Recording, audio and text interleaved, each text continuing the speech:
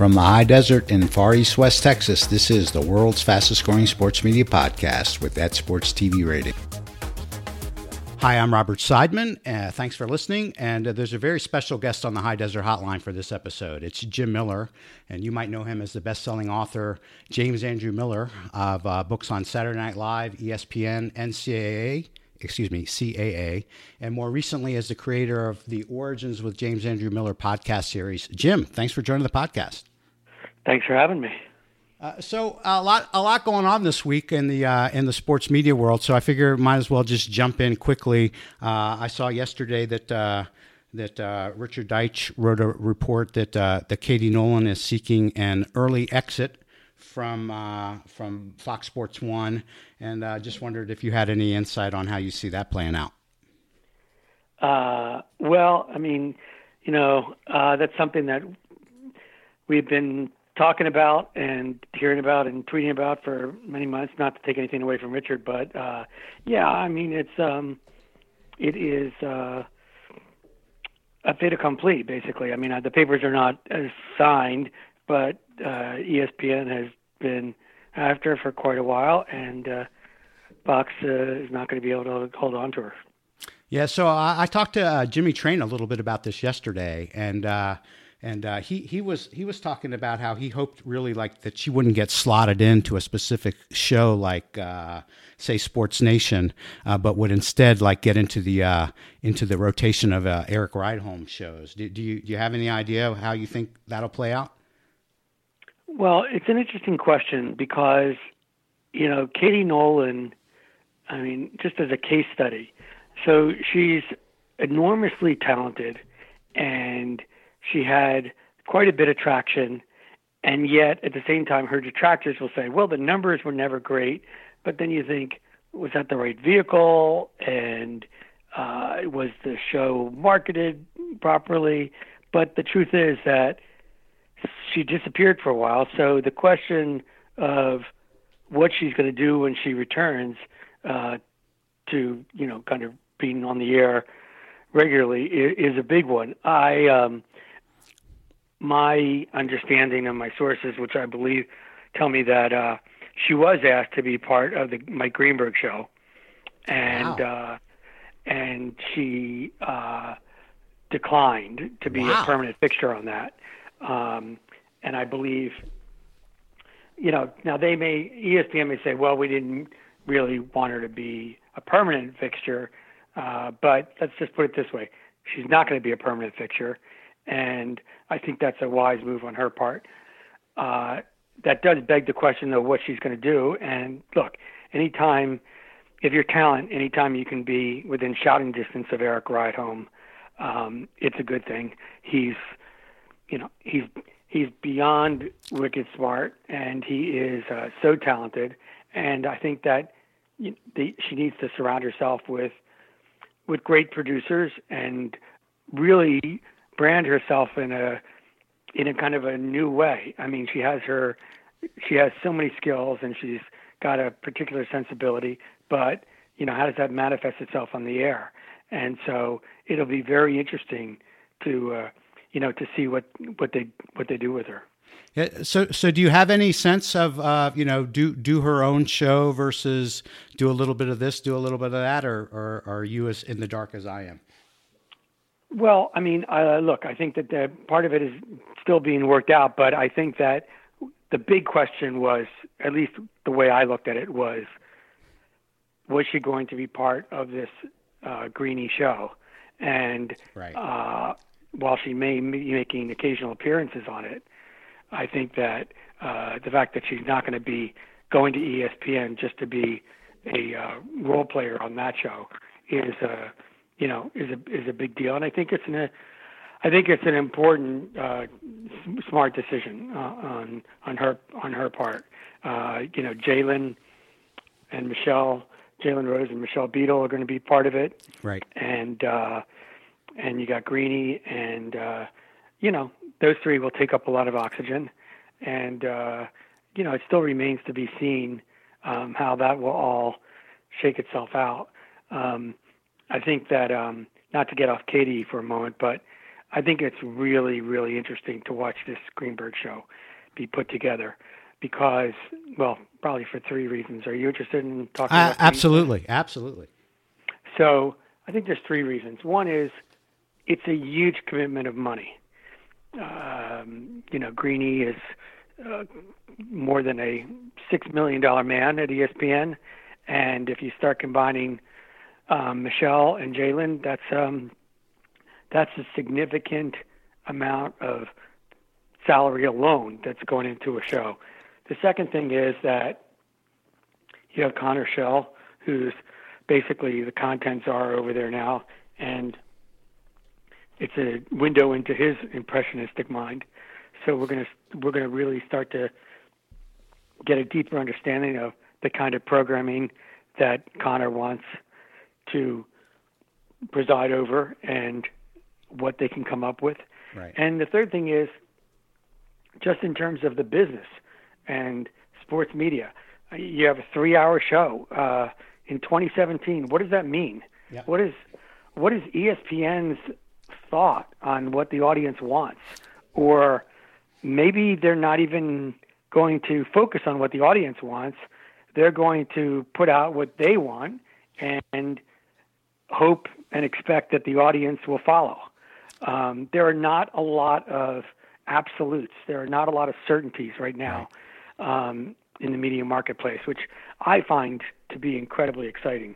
As much as everybody laments, a lot of things that are going on, I think it's an incredibly dynamic time, and just because of all the disruption. Yeah, sorry, go ahead.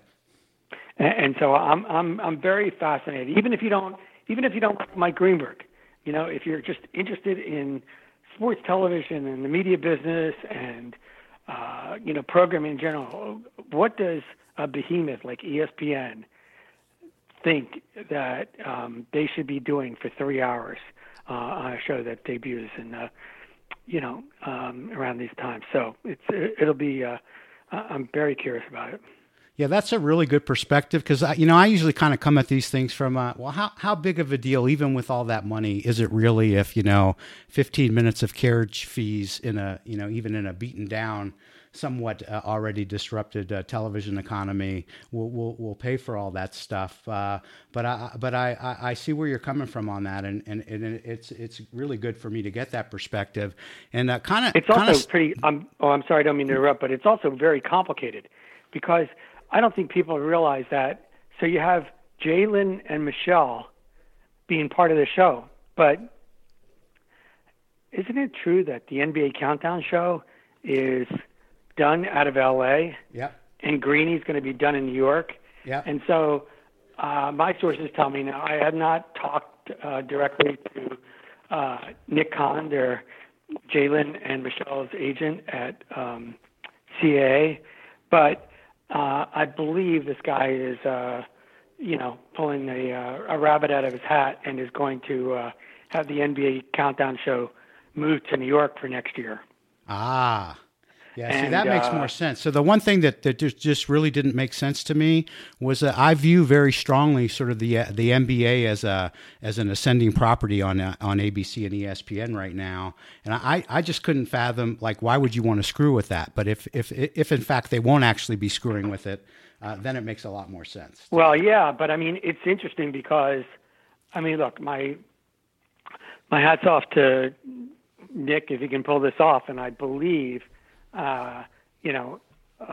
Other sources tell me that has been done. So if that's true, then that means that you have ESPN saying that they're going to do it, and that's fine because they're incentivized because they want them on Greeny. But that also means that the NBA, which has a say in these things, has bought into it. Right. So, it's not insignificant, and it shows I think the commitment both on ESPN's part and then obviously to the degree that the league is going along with it, the league in terms of helping this Greeny show. Yeah, I think it's really just very interesting, and the New York aspect of this, the complications you talk of there, if they can pull that off. That's a really big story. I will be rushing to edit this podcast faster than I've ever edited a podcast, so I can beat THR to this story, I think. Okay, so kind of staying on a similar theme of dragging it back a little bit to Katie Nolan. We talked about this a little bit offline. If you're up for giving me a little bit of psychotherapy, I am not a Katie Nolan detractor, but I'm not sure that, like, when I look at the landscape of sports media general coverage, and when I look at the lay of the land, I feel sort of very out of sync, because, like, it feels to me like Katie gets, and this is even outside of her contract being up, and what's going to happen next. It seemed to me like, for every 20 Katie stories, there was maybe like one story on Mina Kimes and Bomani Jones, who are on shows or that actually rate pretty well. And so I'm just like trying to get an idea of, like, how does the media landscape line up in ways where I wind up so out of odds, thinking that I'm not looking at the same stuff everybody else is. Well, it's an interesting point, and it's what I referred to earlier in terms of, her detractors, have that line. I think, excuse this metaphor for a second, but I think that if we look at the sports media, particularly on television landscape, instead of thinking it as like a flavor, if you view it as Baskin Robbins and there's 31 flavors, right. I mean, what these networks are doing is they're throwing a lot out there, and they're trying to get people to be attracted to, if they're not attracted to this, then they're attracted to this. And if they're not going to keep their channel on, FS1 or NBC or ESPN or something, then they're going to try and make appointment television, or at least figure out a way to pull you in for certain periods of time. And I think that is, it's certainly one of the legacies of First Take, because I think that for everybody at ESPN, or actually Deitch loves to do his little ratings thing about Paw Patrol. Yeah, or, Skip now over at Fox. But the truth is that those shows, not only do they eat up a lot of tonnage, but they attract different eyeballs. And so if if it's Stephen A. talking in the morning and kids are just, hungover in their dorm rooms and keeping it on for 3 hours, and the advertisers know that, then, that's serving a function. Yep. And, and that doesn't mean that they can't do Bob Lee because they're doing Stephen A. Smith. And it doesn't mean that they can't do award-winning documentaries because they're, going down a pretty dark road in terms of just, opinionated television and sports talk. So I think it's just that, look, ESPN has, 8,780 hours a year to program, yep. Right? So it's crazy. I mean, and you just got to figure out different ways to attract an audience. Yep. I agree. So a couple things went on at ESPN is having its hands full lately, and it was announced this week some organizational changes around SportsCenter and the content with Rob King and Norby Williamson. Do you have any insight on those changes? What do you think it means, and how do you think that'll work out? Well, I mean, look, for a lot of people, this is, in the weeds kind of who cares stuff. But I do think it matters only because each of these, ESPN is going through a management change, as you said, and each of these people that are now responsible in these areas have different takes on it, different approaches. I mean, ultimately, Connor is going to be responsible for making certain decisions, and John Skipper is going to be making even bigger ones. But I think there's two takeaways for me. One is that it's not like it's an announcement filled with so-and-so's coming over from CBS Sports or NBC Sports or Turner Sports or whatever. Once again, we're seeing that the ESPN machine is very comfortable within the ESPN biosphere. Right. And I think that that's just instructive because sometimes it's hard to get out of that mindset, even if you're you fancy yourself as a bold thinker, or somebody who wants to. And there are plenty of people at ESPN who do come up with great ideas and think outside the proverbial Bristol box. But I think it's just interesting that through myriad of changes, we're still dealing with ESPNers. Yeah. And the second thing is that I think that there are people, look, Stephanie Drewley and Rob King and others they've been there. They've been doing, similar jobs. There's a kind of a different reporting structure now in some cases, but it's not a total revamping of responsibility. So I think that, that's something that obviously Connor felt comfortable with. And, I know there were people who were thinking things need to be shaken up and people should be, switching areas and breathing new life into different things. But I think that, he's opted for stability and consistency in some ways and is comfortable with the team he's got. So I wouldn't expect large-scale changes. Obviously they have to make some changes, and they have to continue to do everything they can to save the SportsCenter franchise.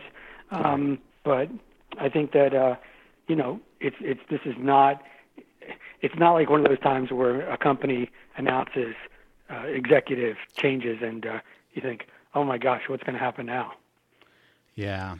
So I'm glad we wind up talking when we are talking, because it's been now like a week or two that the Jemele Hill situation at ESPN has kind of calmed down, I think. And I'm just wondering, like a week or two away from that, do you have any thoughts on the Jemele Hill stuff? Well, look, this is a road littered with minefields. So you have to be careful. It's easy to talk about it afterwards. When you're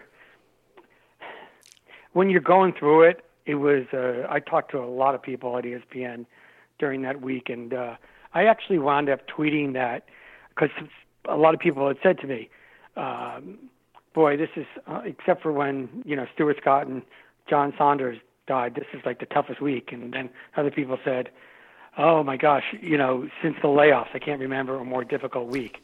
And so I wound up doing a tweet about that, and it was so interesting because I think a lot of people understood that, and I was trying to capture what the mood was inside the company. Right. But I was stunned by how many people on Twitter, and of course, if you can find anything you want on Twitter, right? Yeah. But there was like real, almost venomous hatred towards ESPN employees during that week. They were like, "We don't feel sorry for them. Who cares? They should." It was a level jump because it had gone from hostility to the four initials to hostility to those who worked there. And I thought that was it was pretty wild stuff. Look, while they were going through it,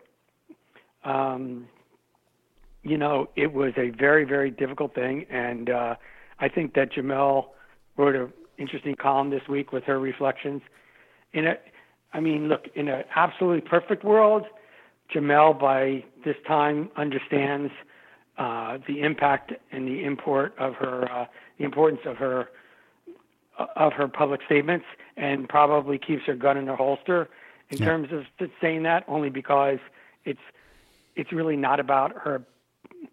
She can absolutely voice her opinion, but if she's going to go down that road, she has to know that there's going to be repercussions, for the company and then for her. And I thought she was incredibly articulate in talking about how she felt about doing that to her colleagues in the company. And at the same time, she felt very strongly about what she had written. Given that, the big question was whether or not Skipper was going to suspend her. And I think that, I think people were shocked that he didn't, particularly given I mean, look, you're suspending Bill Simmons without pay for saying something about Goodell. So what is that? It's like, okay, you can say what you want about the president, but you better not touch the NFL commissioner. But I think that, look, they decided not to suspend her. I think probably in retrospect, it's easy for me to say, but maybe if I'm Jamel the day after, I just because I see what it was doing to the company and to the and to my colleagues, I'd probably say, I'm going to take myself off the air for a night or two, and I might even, in terms of whether a suspension or pay, she gives her self-imposed, and maybe she takes that salary for that day or two or whatever she wants to do and gives it to hurricane relief or whatever cause that she wants to do, and takes control of it herself. But I do think that the biggest problem with that episode was the statement that they put out, for her. Yeah. I think that once they put that statement out, I think that Jamel had no choice but to proceed the way she was proceeding, because it was just, that was a problem. That the statement was a problem. And again, I totally understand they're working under pressure, and that's what they thought they had to do at the time. And I'm not trying to play judge, but I'm just, if you want to be analytical about it, I think that statement proved to be, the absolute Gladwellian tipping point in terms of, what reactions were possible and what weren't. Yeah, I agree on that. So not to deliberately try to steer you into the minefield even more, but even before any of this stuff happened, you within the last few months, I think it was probably in May or June on Deitch's podcast, you were the first person I heard say that you could see a world where a year from then, where the SportsCenter 6 as it was currently being done wasn't being done exactly the same way. And I'm wondering if the recent events changed that at all, or if that's still the same to you. Well, I think. Look, right now, I think the show is covered in Teflon, because if they were to do anything right now, then it looks like a de facto punishment. Yeah. So they can't do that. But listen, this is not Law and Order on NBC, and it has like a 4-year contract. Yeah. I mean, they took a big gamble with the SportsCenter franchise, and when you start promoting a SportsCenter episode with movie reviews or their takes on other things in the culture, that's a pretty audacious step, and that's fine. You want to try and do that? That's fine. But I think it's incumbent upon everyone then to look at it, analyze it, see if it's working, see what the audience is telling you, and very, very well how numbers can be twisted, and we can develop whatever kind of narrative we want on the reporting side, or they want, in terms of the public relations side. But I don't think anyone's sitting around thinking that, at least from a ratings point of view, SC6 has been a triumph. Right. And so, it comes back to, how does ESPN define success for SC6? If they want SportsCenter on at 6 o'clock, what are they trying to do? Are they trying to broaden the tent that is called SportsCenter? Are they trying to have a specific vehicle that is going to attract a different kind of audience, or at least a bigger audience? Do they want to just get out of the sports business and get into more of the, attempts at talking about the zeitgeist and talking about things like movies? Maybe.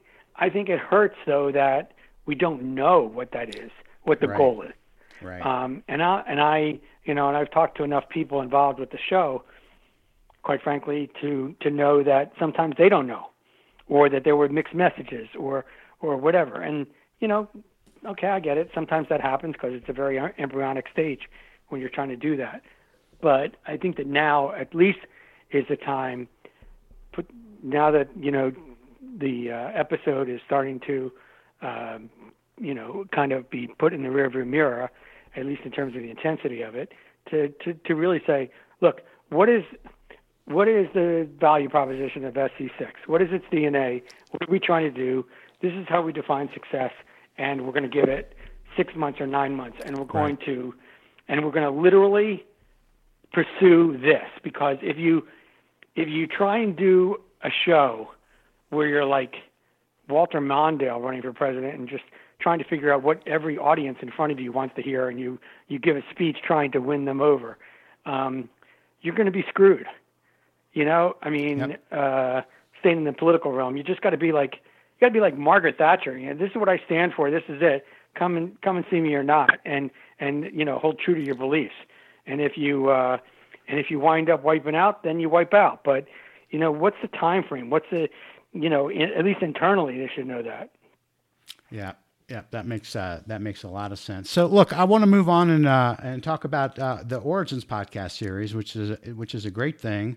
And this weekend is a good time to binge on the first chapter of the Origins podcast, because it's about Curb Your Enthusiasm, which makes its ninth season debut Sunday night. And in time with that, the podcast had actually been out for 2 or 3 weeks already, I think. But this week, all of the individual interviews rolled out as bonus podcasts. So there's just a wealth of Origins material on Curb out there. And I wanted to ask you, Jim, did you go to the Curb premiere in New York City on Wednesday night? I went to the party. I missed the premiere. I had a dinner that I had to go to, but I went to the party afterwards, and it was great. It was, Larry and the cast were there, and HBO threw its typical wonderful celebration for the new season. And I think that one of the things that I really love about Curb is that nobody's faking it. Right. These people really like each other. These people have known each other for a long time, and they're very, very happy doing the show. I mean, Larry David, the fact that, look, a sad Larry David is a happy Larry David. And, yet at the same time, he told me that he missed doing the show, that he gets, more satisfaction from doing Curb Your Enthusiasm than anything else. So it's kind of,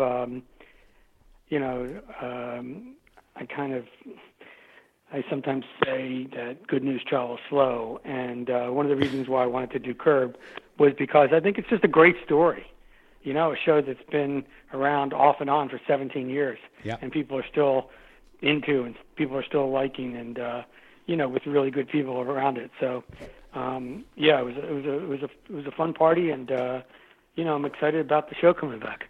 Yeah, one of the great things about the podcast is you talk to so many people, and all of the people have different relationships with Larry. But it all comes back to they all love Larry. That was a big takeaway from the big Origins. Fake. Yeah, so that's the big fake, right? Because on the show, Larry's like very antisocial. Do you remember when his mother dies and he's just sitting there with Cheryl, and she says, "Oh, don't forget we have."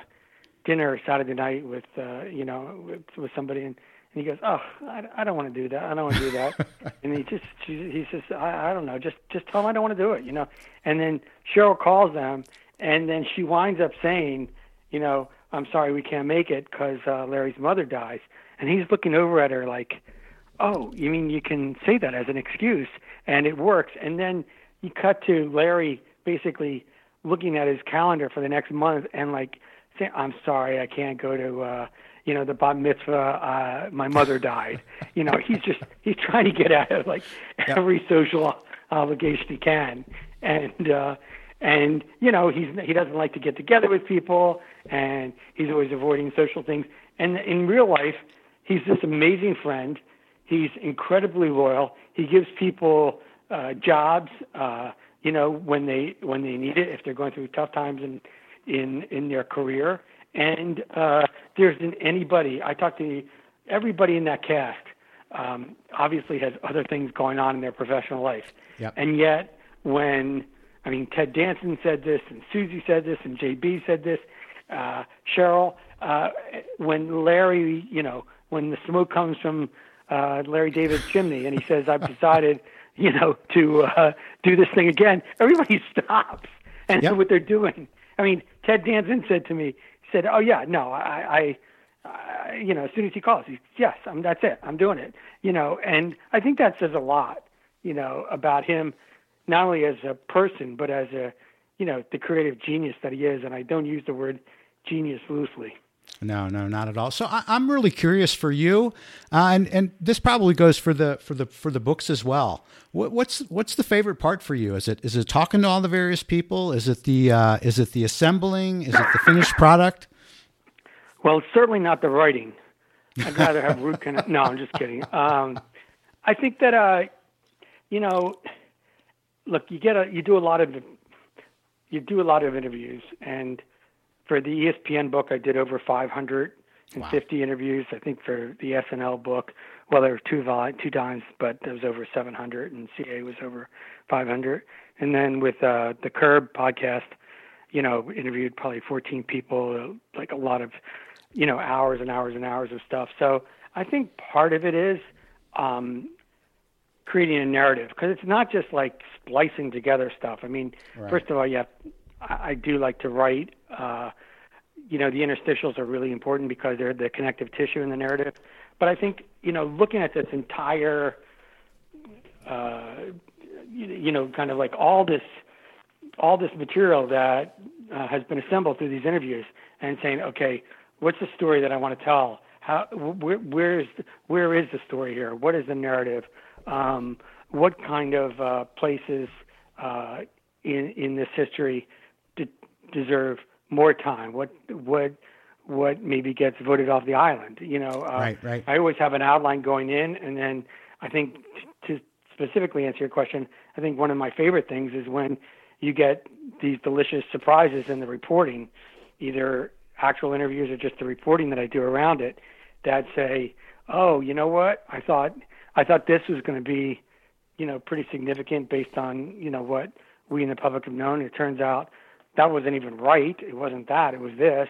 And lo and behold, I found, this, and this in the reporting of the interviews. And so now, you get to talk about something that's really new for people, and that's fun to write about and to make sure people hear. But the podcast has been pretty cool because obviously, while it's kind of like a page out of my sorry, no pun, book in terms of the way trying to do stories, actually having the people talk and hearing their voice and and the way that they process thoughts, in that raw kind of manner has been a lot of fun. So it's just it's really been it's been great. As a guy who loves to do oral histories, I will say this about Jim's books, any of them, SNL, ESPN, CAA. If you love oral histories, give a try to the audiobook versions of those books, because they're very good at giving oral histories via audio, kind of similar to podcast. And I agree with you absolutely. Getting to hear the voices of the other people, it's a treat.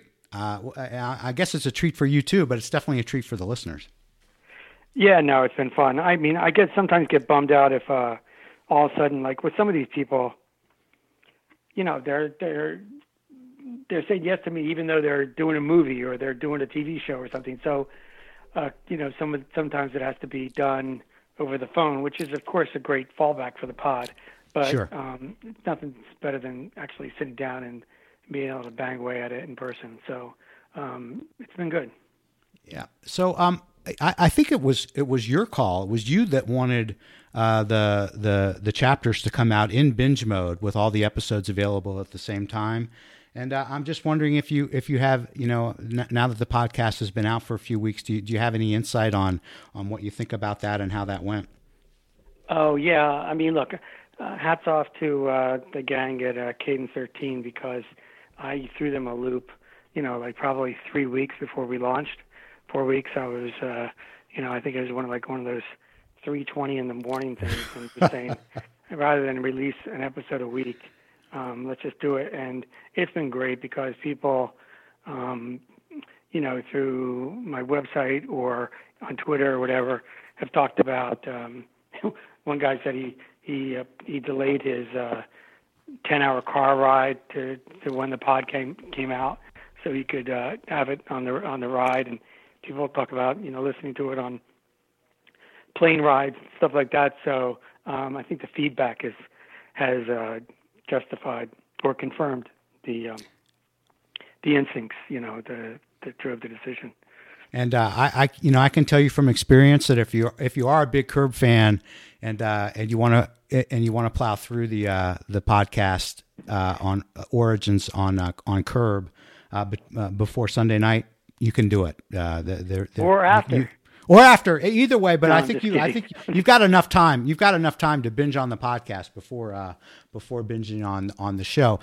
So I don't know if you're allowed to, but is the next chapter out in the wild yet? Can you talk about it? When will it be released and what it is, or is that still under wraps? Trying to do one a month, which is ambitious and. Look, I'm trying. Have October's, maybe 85% done. So, but I have to wait until 2 interviews are completed to be able to talk about it, because I always, even though I think it's going to be fine, I would never ever want to, say, oh, and this is the next chapter, and then somebody just decides that they can't do it, or they go off to Marrakesh to shoot a movie in the desert, and they, and I can't get to them or something. So I apologize, but I will say though that I'm looking forward to the next 4 chapters as they're laid out right now, because they are in the worlds of other worlds besides TV. Like movies and sports, and nice. And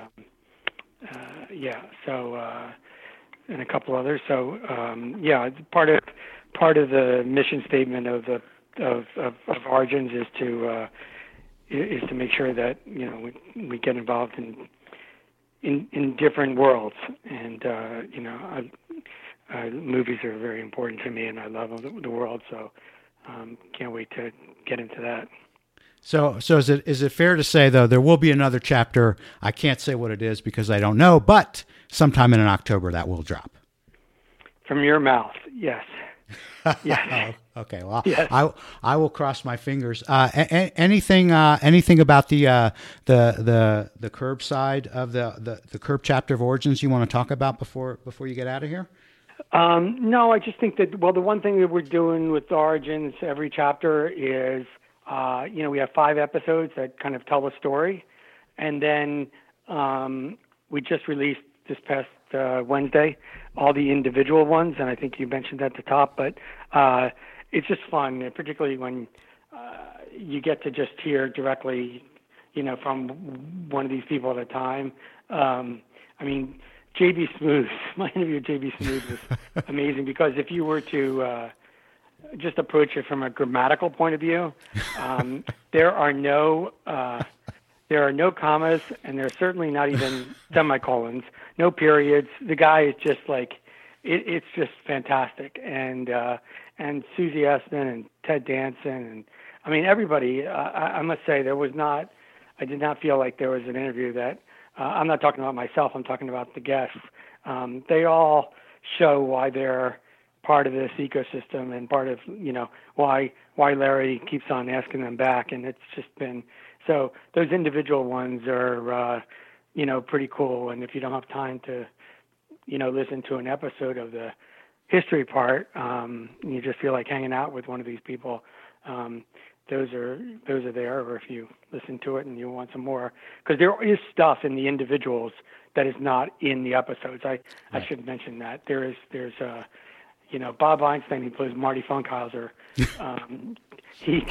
My interview with him was, I don't know, over an hour, and just like Richard Lewis, all of a sudden they'll get on these tangents, which I couldn't include in the episodes, but in the individual pods, in the individual interviews, Bob Einstein tells a story about Red Fox, who he worked with, which was just ridiculously funny, and Richard goes off into his somebody said to me it became a therapy session, so it was a lot of fun. Yeah, well, I mean, so the fun that Jim and the cast of Curb have, it definitely shines through on the podcast. Can't recommend it strongly enough. Jim, thanks very much for joining the world's fastest growing sports media podcast with That Sports TV Ratings. Well, thank you for having me. Thanks to Jim Miller for joining the podcast and breaking the news that Katie Nolan said no to The Greedy Show, and that it seems likely that Jalen Rose and Michelle Beadle will be moving to New York. Please subscribe to Jim's Origin series wherever podcasts are available. And I want to encourage this more than I usually would. I have some creative juice myself for the idea of doing narrative-driven podcasts. I love them. But when I sat down and outlined the script, the calls, the interstitials, the transitions, the editing, etc., I figured it would take about 150 hours of my time to put out a well-done 1-hour narrative-driven podcast. And I love doing the podcast. And I hope it grows enough that someday it'll have enough subscribers to spend 150 hours of work putting together an hour of podcast. Today I don't, but I do have an appreciation for how much work goes into them. So subscribe to Origins, and if you're any kind of Curb Your Enthusiasm fan, you won't be disappointed. And you can check out recent podcasts with John Orand of Sports Business Journal and Ryan Glasspiegel of The Big Lead, Golf Channel's Molly Solomon, and Rachel Nichols of ESPN's The Jump. You can find all past podcasts on Apple Podcasts, Google Play, and sportstvratings.com. Thanks for listening.